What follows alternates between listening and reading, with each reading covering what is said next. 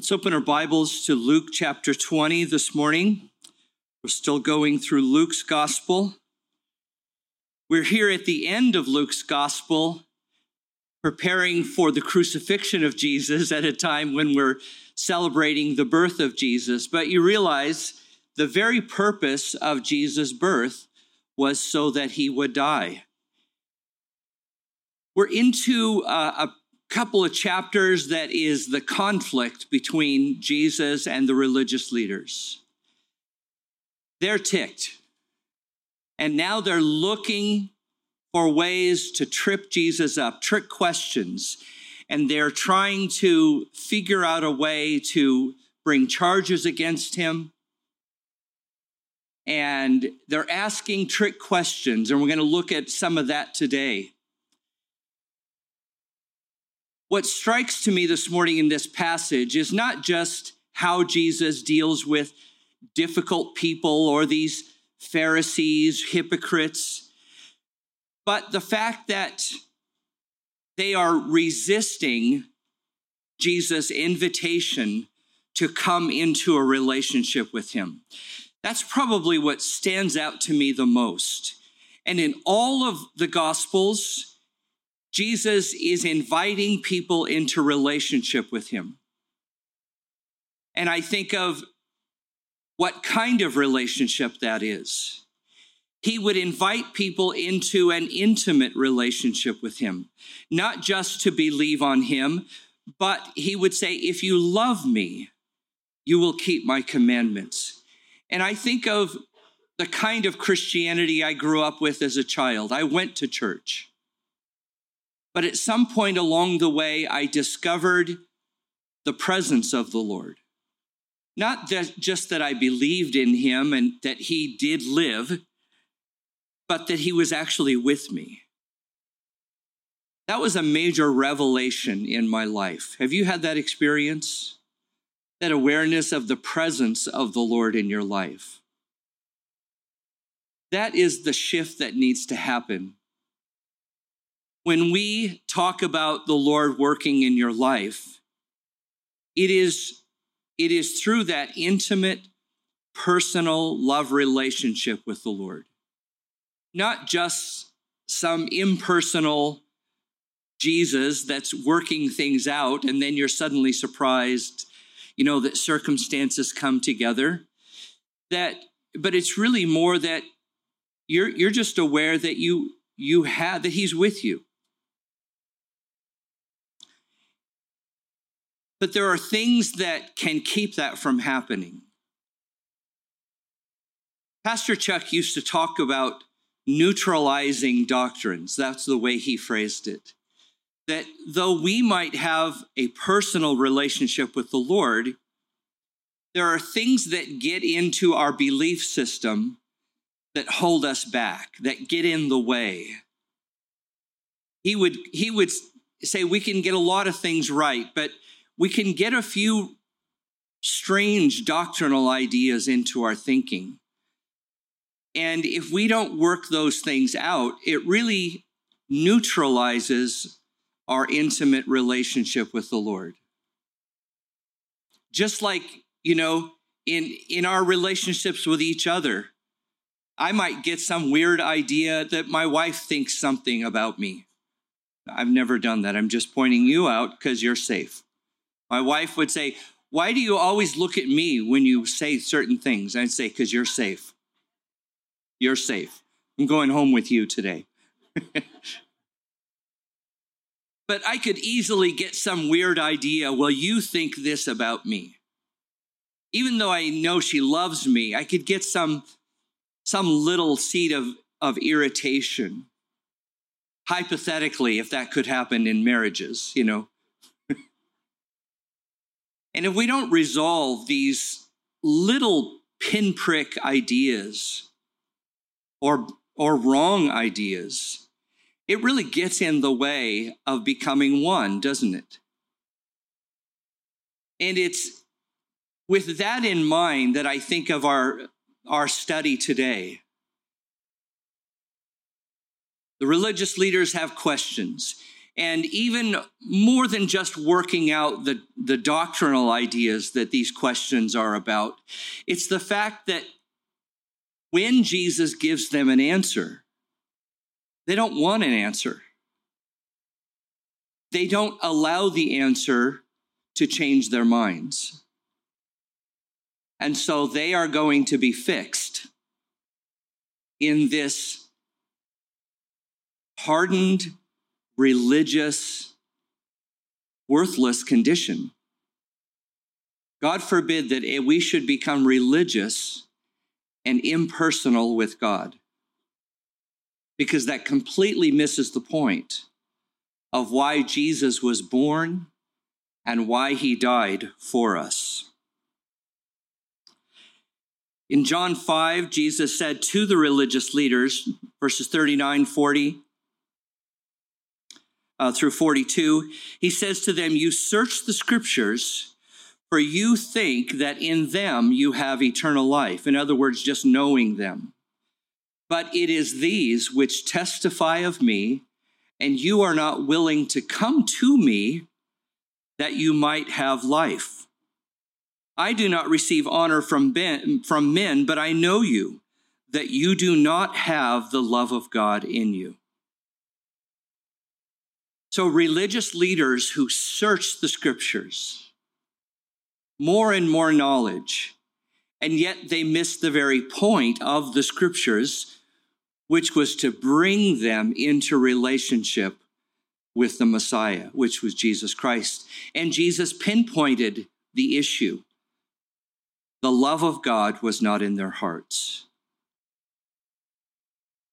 And Jesus would say to the apostles, "If you love me, you will keep my commandments."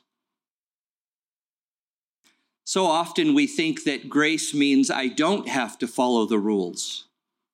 I don't have to keep God's word. And you realize that a relationship based on love brings out of us greater commitment, not lesser commitment. You see, if I love my wife, I'm not going to be saying, "Well, how much do I have to talk to you today?" Men, let me tell you something. That's not going to work. Do I have to talk to you today? The answer is yes, I have to talk to you today. But if I'm just trying to fulfill the minimum requirement, tell me what the rule is. Tell me what the standard is. Do I have to, as soon as somebody says, "Do I have to go to church? Do I have to do this? Do I have to pray?"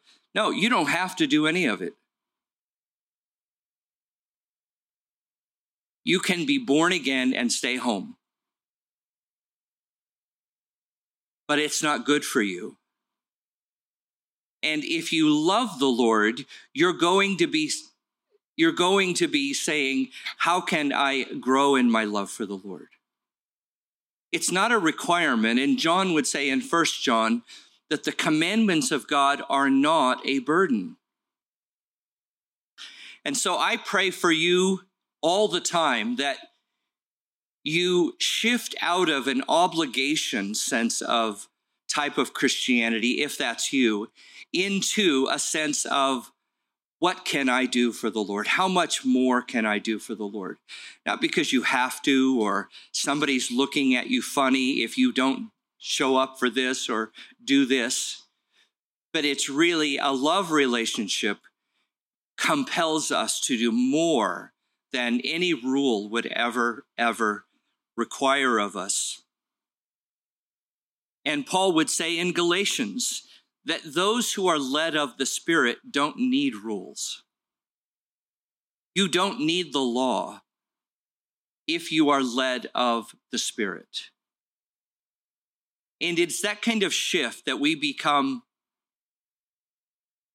not only aware of the Lord's presence, but he begins to work in our lives in fresh and exciting ways. And that is an exciting church to be a part of. We're going to pick up at Luke 20, verse 27.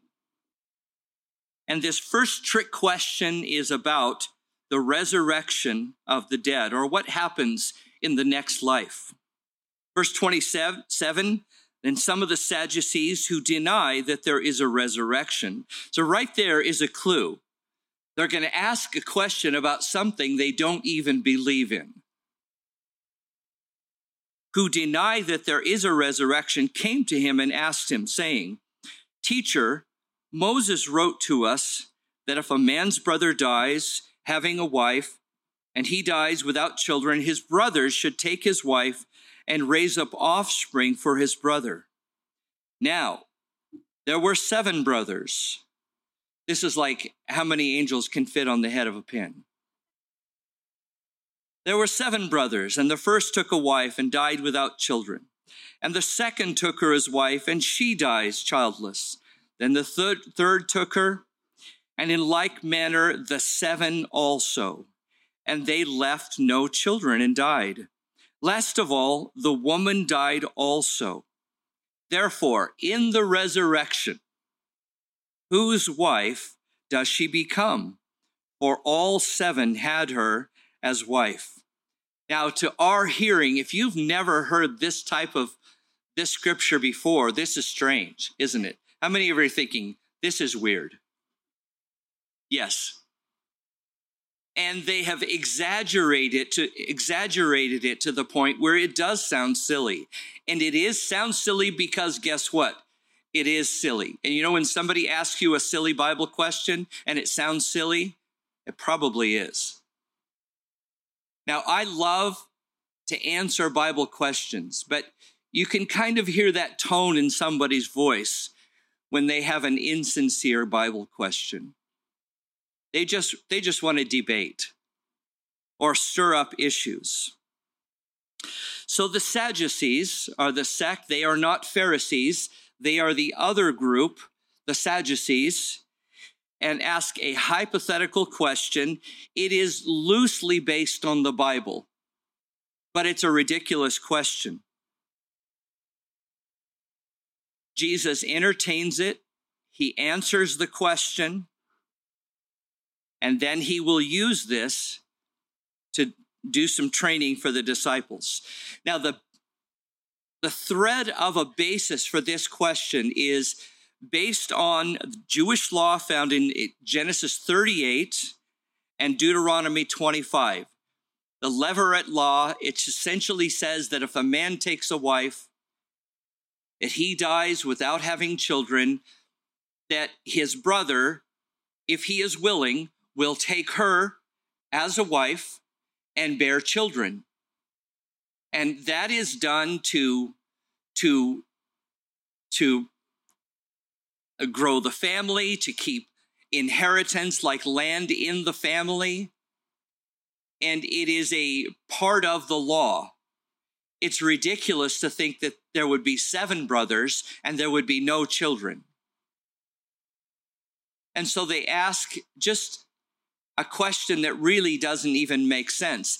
And the fact that they're even asking about something they don't believe in reveals how insincere it is. They don't believe in the resurrection.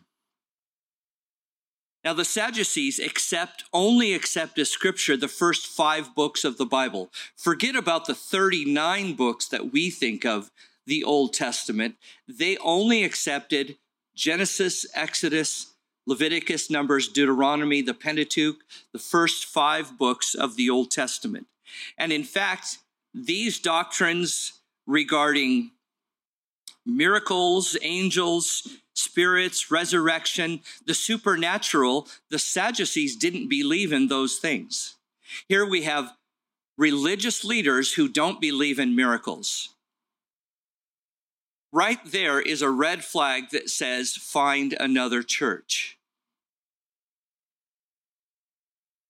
They don't believe in the resurrection, in spirits, in miracles.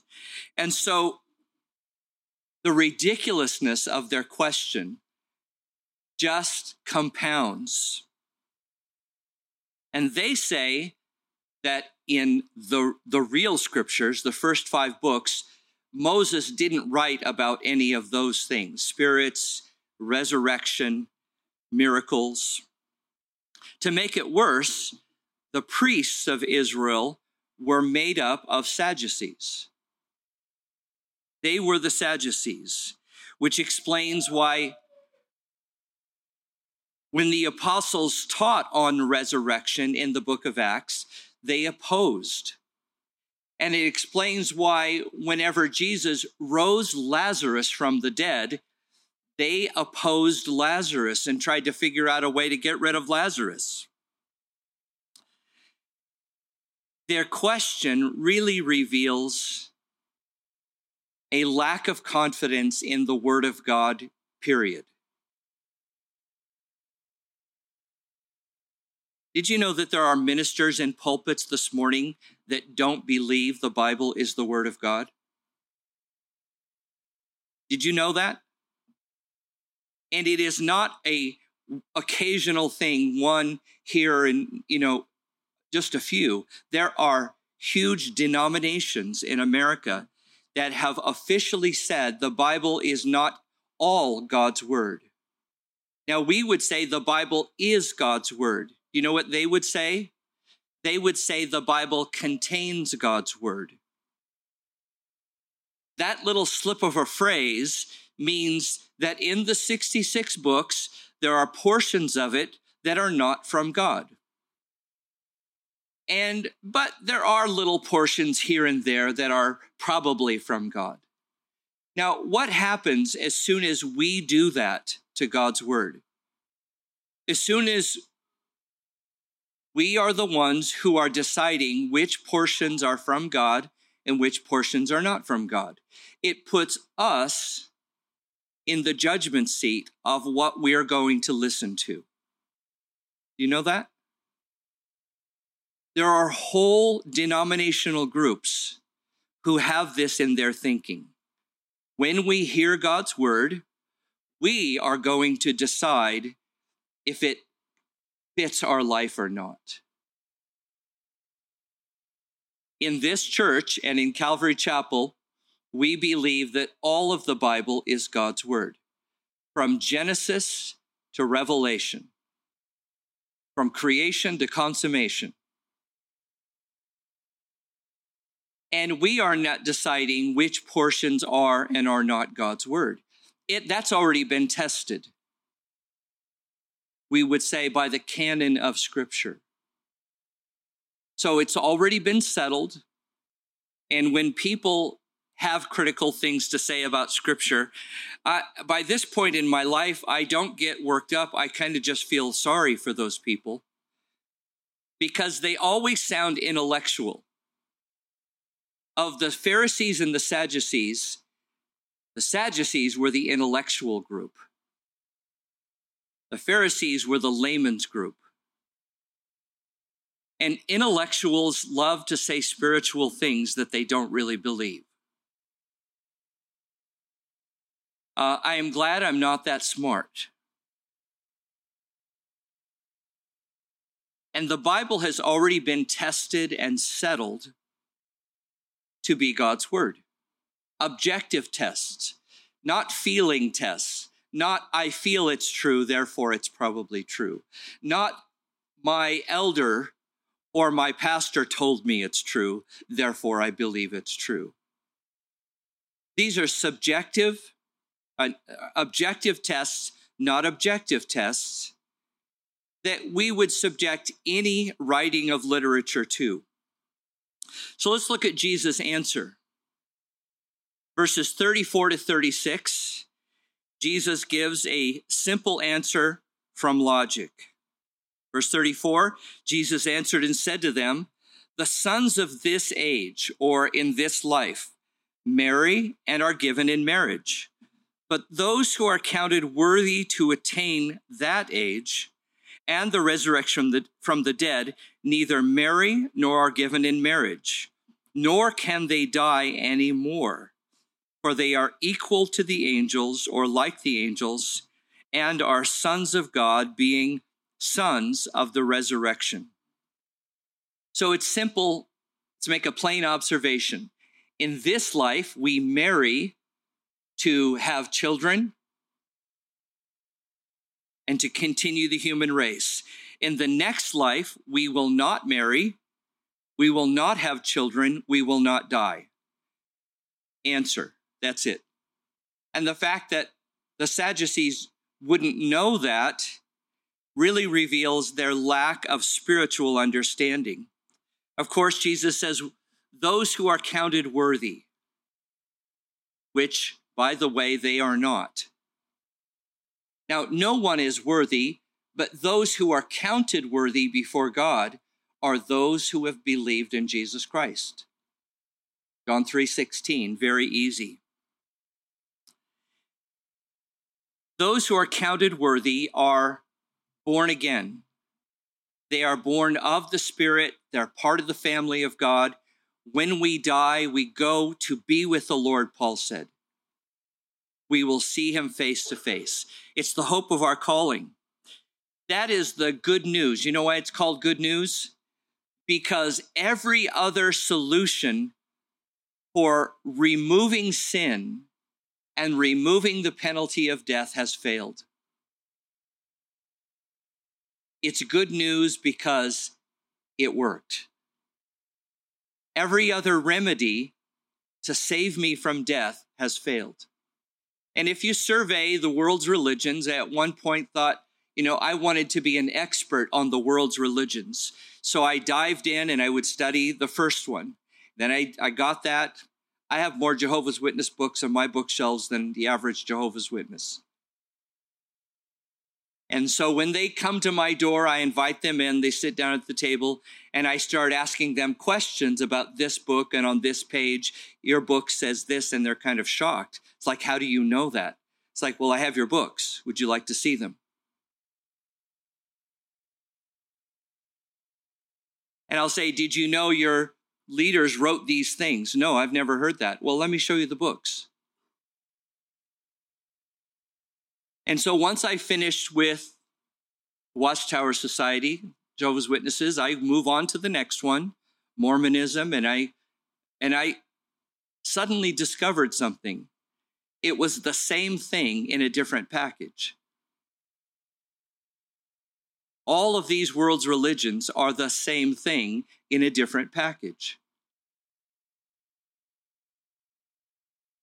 And that package is essentially, if you want to achieve heaven or enlightenment or whatever the goal is, in some measure, it's on you to work for it and achieve it.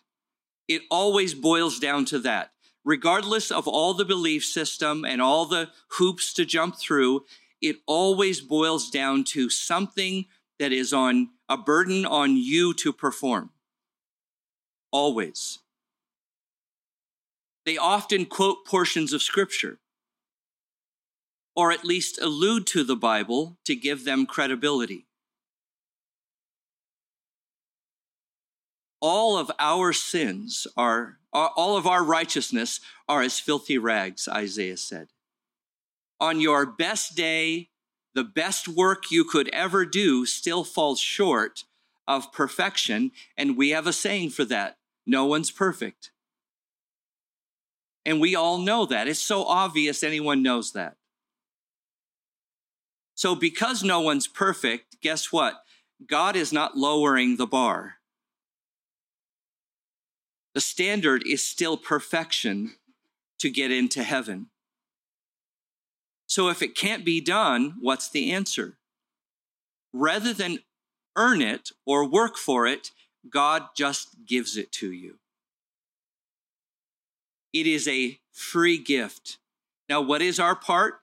It is to receive it in faith. In faith, we believe on the Son of God. And in faith, it assumes we're turning away from our old life and joining ourselves with him. And that is a love relationship. It is entered to. It's interesting that people who criticize Christianity understand the strength and the value of marriage. The strongest relationships we have in this life are based on faith and love. The marriage relationship is entered into based on faith because we love our husband, our wife, our spouse. Rules cannot hold a relationship together. So those who are counted worthy are in the eyes of God saying, you have believed on my Son, you are counted worthy. You are counted worthy. And so in a few words, Jesus clarifies there is no working to get to heaven. There is no marriage in heaven, which we all know which religion that answers. There's no marriage in heaven. There are no families in heaven. We'll know each other because we'll look the same.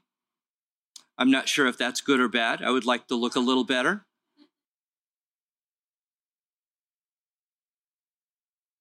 Don't laugh.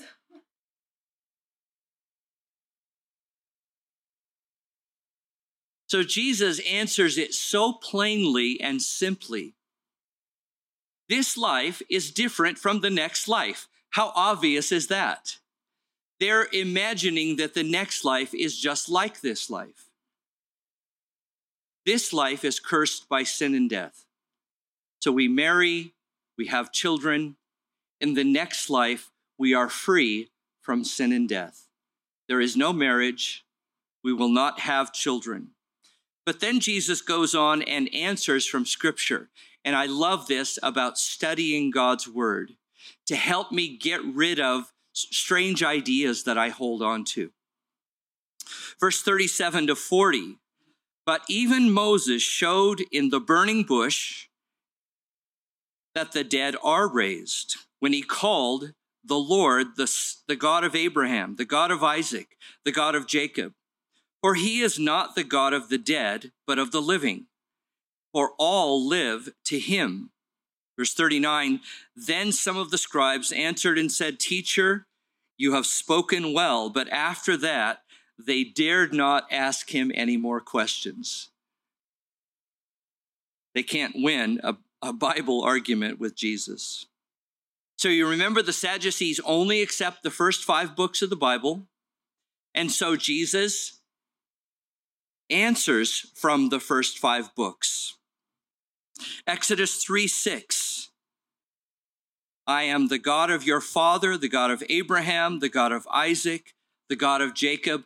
God spoke those words to Moses when he came up onto Mount Sinai to check out the burning bush.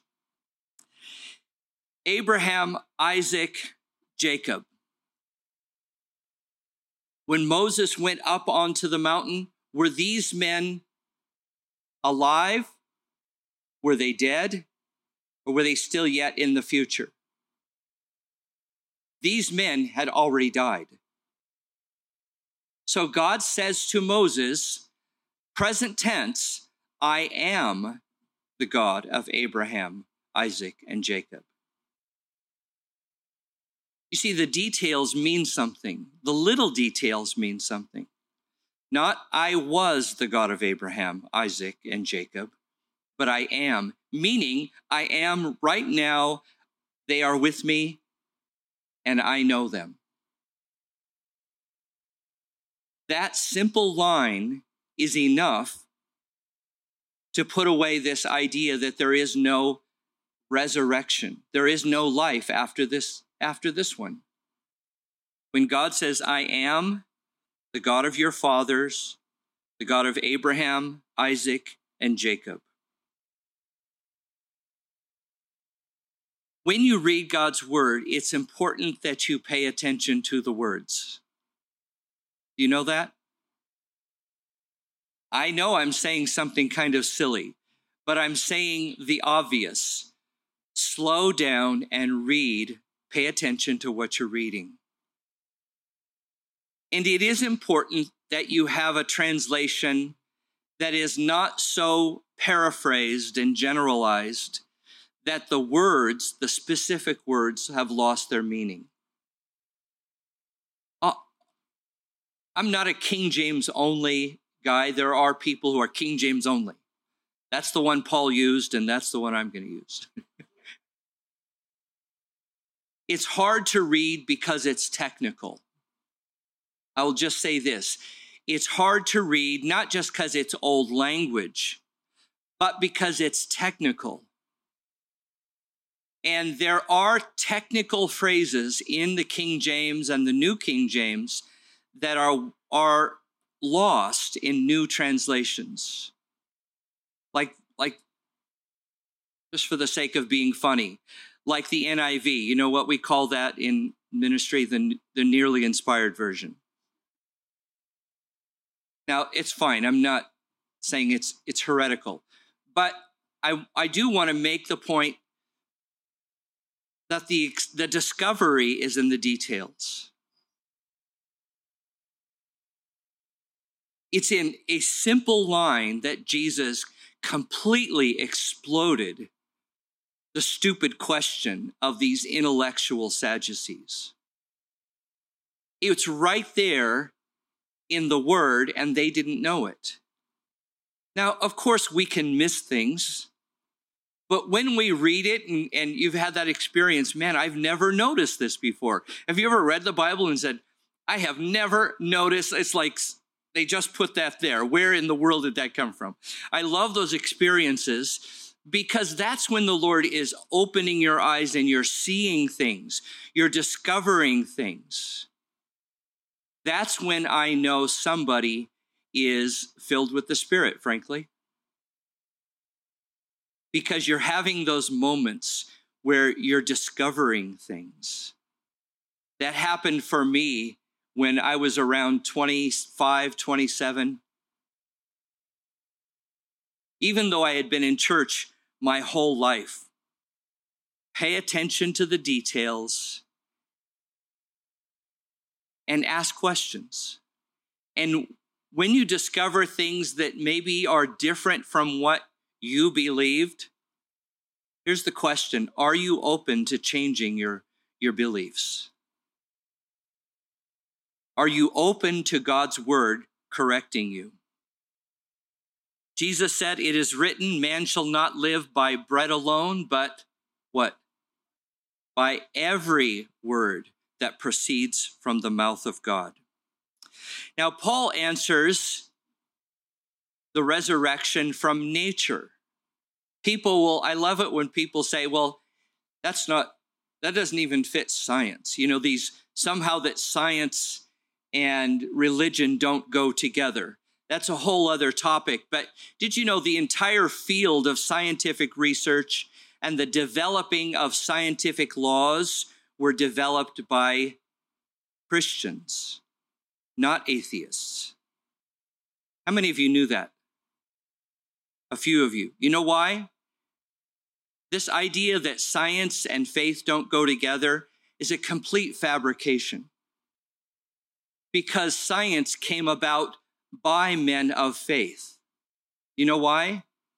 Because they said, if God created everything, then there should be order and design in nature. Let's go observe it.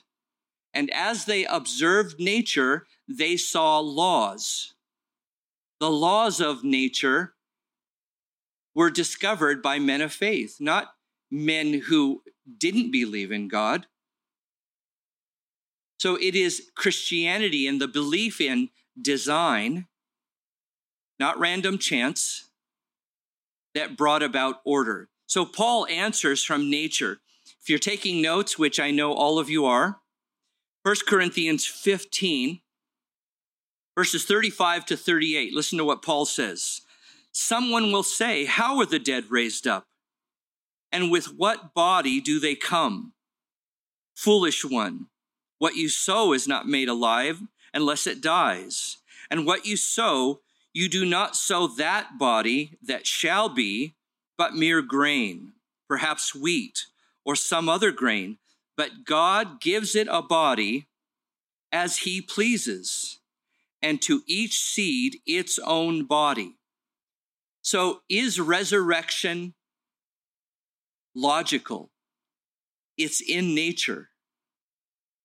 The simple observation that you take a seed, you put it into the ground, it dies. And out of that death comes forth a plant. The seed didn't spring up. but a plant sprang up, a body that was in direct correlation to the seed that went into the ground. So we observe death and burial and resurrection every spring. And so Paul is saying, look around you, and the process is happening all the time. Now, Jesus turns the tables and he asks a question for them. Verse 41, he said to them, now, how can they say that the Christ is the son of David? David himself said in the book of Psalms, the Lord said to my Lord, sit at my right hand till I make your enemies your footstool. Therefore, David calls him Lord. How is he his son? So it's well known that the Messiah will be called the son of David, a descendant of David will sit on the throne. 2 Samuel 7, Isaiah 11, that the Messiah will be the son of David. Jesus is quoting from Psalm 110, which is actually quoted in the New Testament more than any other psalm, Psalm 110. The Jewish leaders know that Psalm 110 is a prophetic psalm, that it's talking about the coming Messiah, and that David was speaking about the Messiah. So there's no question. Now, here's the simple question. If we all know that the coming Messiah is a descendant of David, and David himself calls him Lord, why did he do that? Now, here's the thing. The older would never refer to the younger by the term Lord. The younger would always refer to the older by that term of respect, Lord. So he wants them to answer, why is David, who is older, call the coming Messiah, his own descendant, by the title Lord? They can't answer it. The only answer is that the Messiah who was to come preceded, existed before David. And that's exactly what the Bible says. Micah 5:2, born in Bethlehem, but his goings forth are from everlasting, which is just a Jewish way of saying that he never had a beginning. From everlasting, never had a beginning. Verse 45, then in the hearing of all the people, he said to his disciples, now Jesus is going to wrap this up with the disciples, beware of the scribes who desire to go around in long robes, love greetings in the marketplaces, the best seats in the synagogues, and the best places at feasts, who devour widows' houses, and for a pretense make long prayers. These will receive greater condemnation. The disciples are now about ready to be given the authority for ministry. These ordinary, uneducated men, and in their whole lives, they have been trained to look up to and respect the priests, the Sadducees, the Pharisees. But in order for them to do the work God wants them to do, they have to stop living for the approval of those men. There was a time in my life when I was very young when I really put so much into wanting the approval of certain people. That's fine to want your mentor's approval. But if you have a mentor that has some issues, which is not uncommon, you have to become a person who is personally dependent on the Lord and not just living for the approval of higher-ups. In their mind, in the Sadducees' mind, the priest's mind, they were the only right authority. of any spiritual authority. And this is all going to change.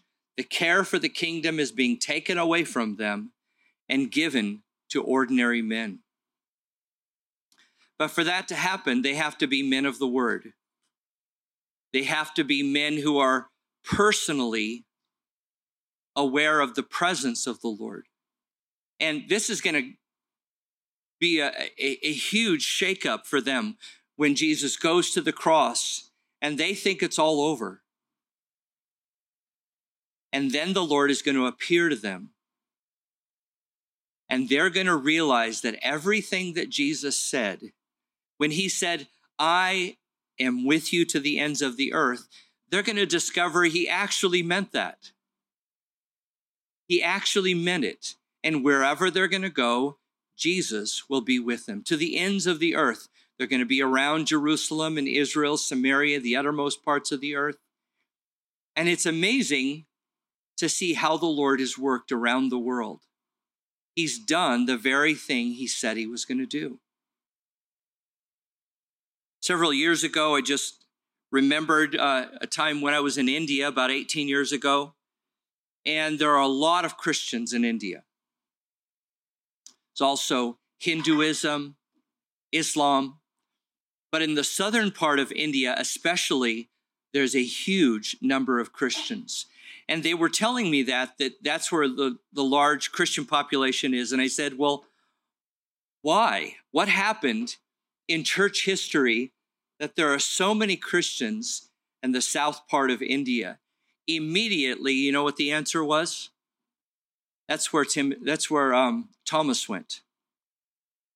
Thomas. That's where Thomas went. And even to this day, there are Christians who call themselves Thomas Christians.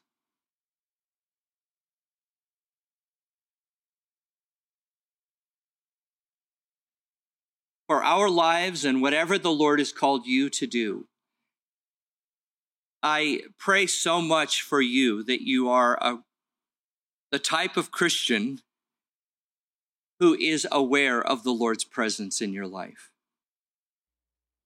Wherever you go this week, the Lord is with you. He's not watching over you, waiting for you to fail. He's interceding for you to strengthen you in everything that you're doing. And you're going to be doing things that are hard, that are lonely, that are unappreciated, misunderstood. But I want you to have that awareness that the Lord is with you and that you can talk to him all the time. That he keeps his word. When he said, I'm with you to the ends of the earth, it wasn't a metaphor or just an allegorical, a figure of speech. He was literally there with you. Christmas is always a stressful time. All these years of ministry, I have noticed every December, the stress level in people suddenly goes up. Because you got to see people that maybe you don't want to see. You're going to see family people. You're going to spend money you don't have. And all of a sudden, the stress goes up. How about if we just decide to be happy? Can you do that? Just let the Lord give you peace. Let's have a great Christmas.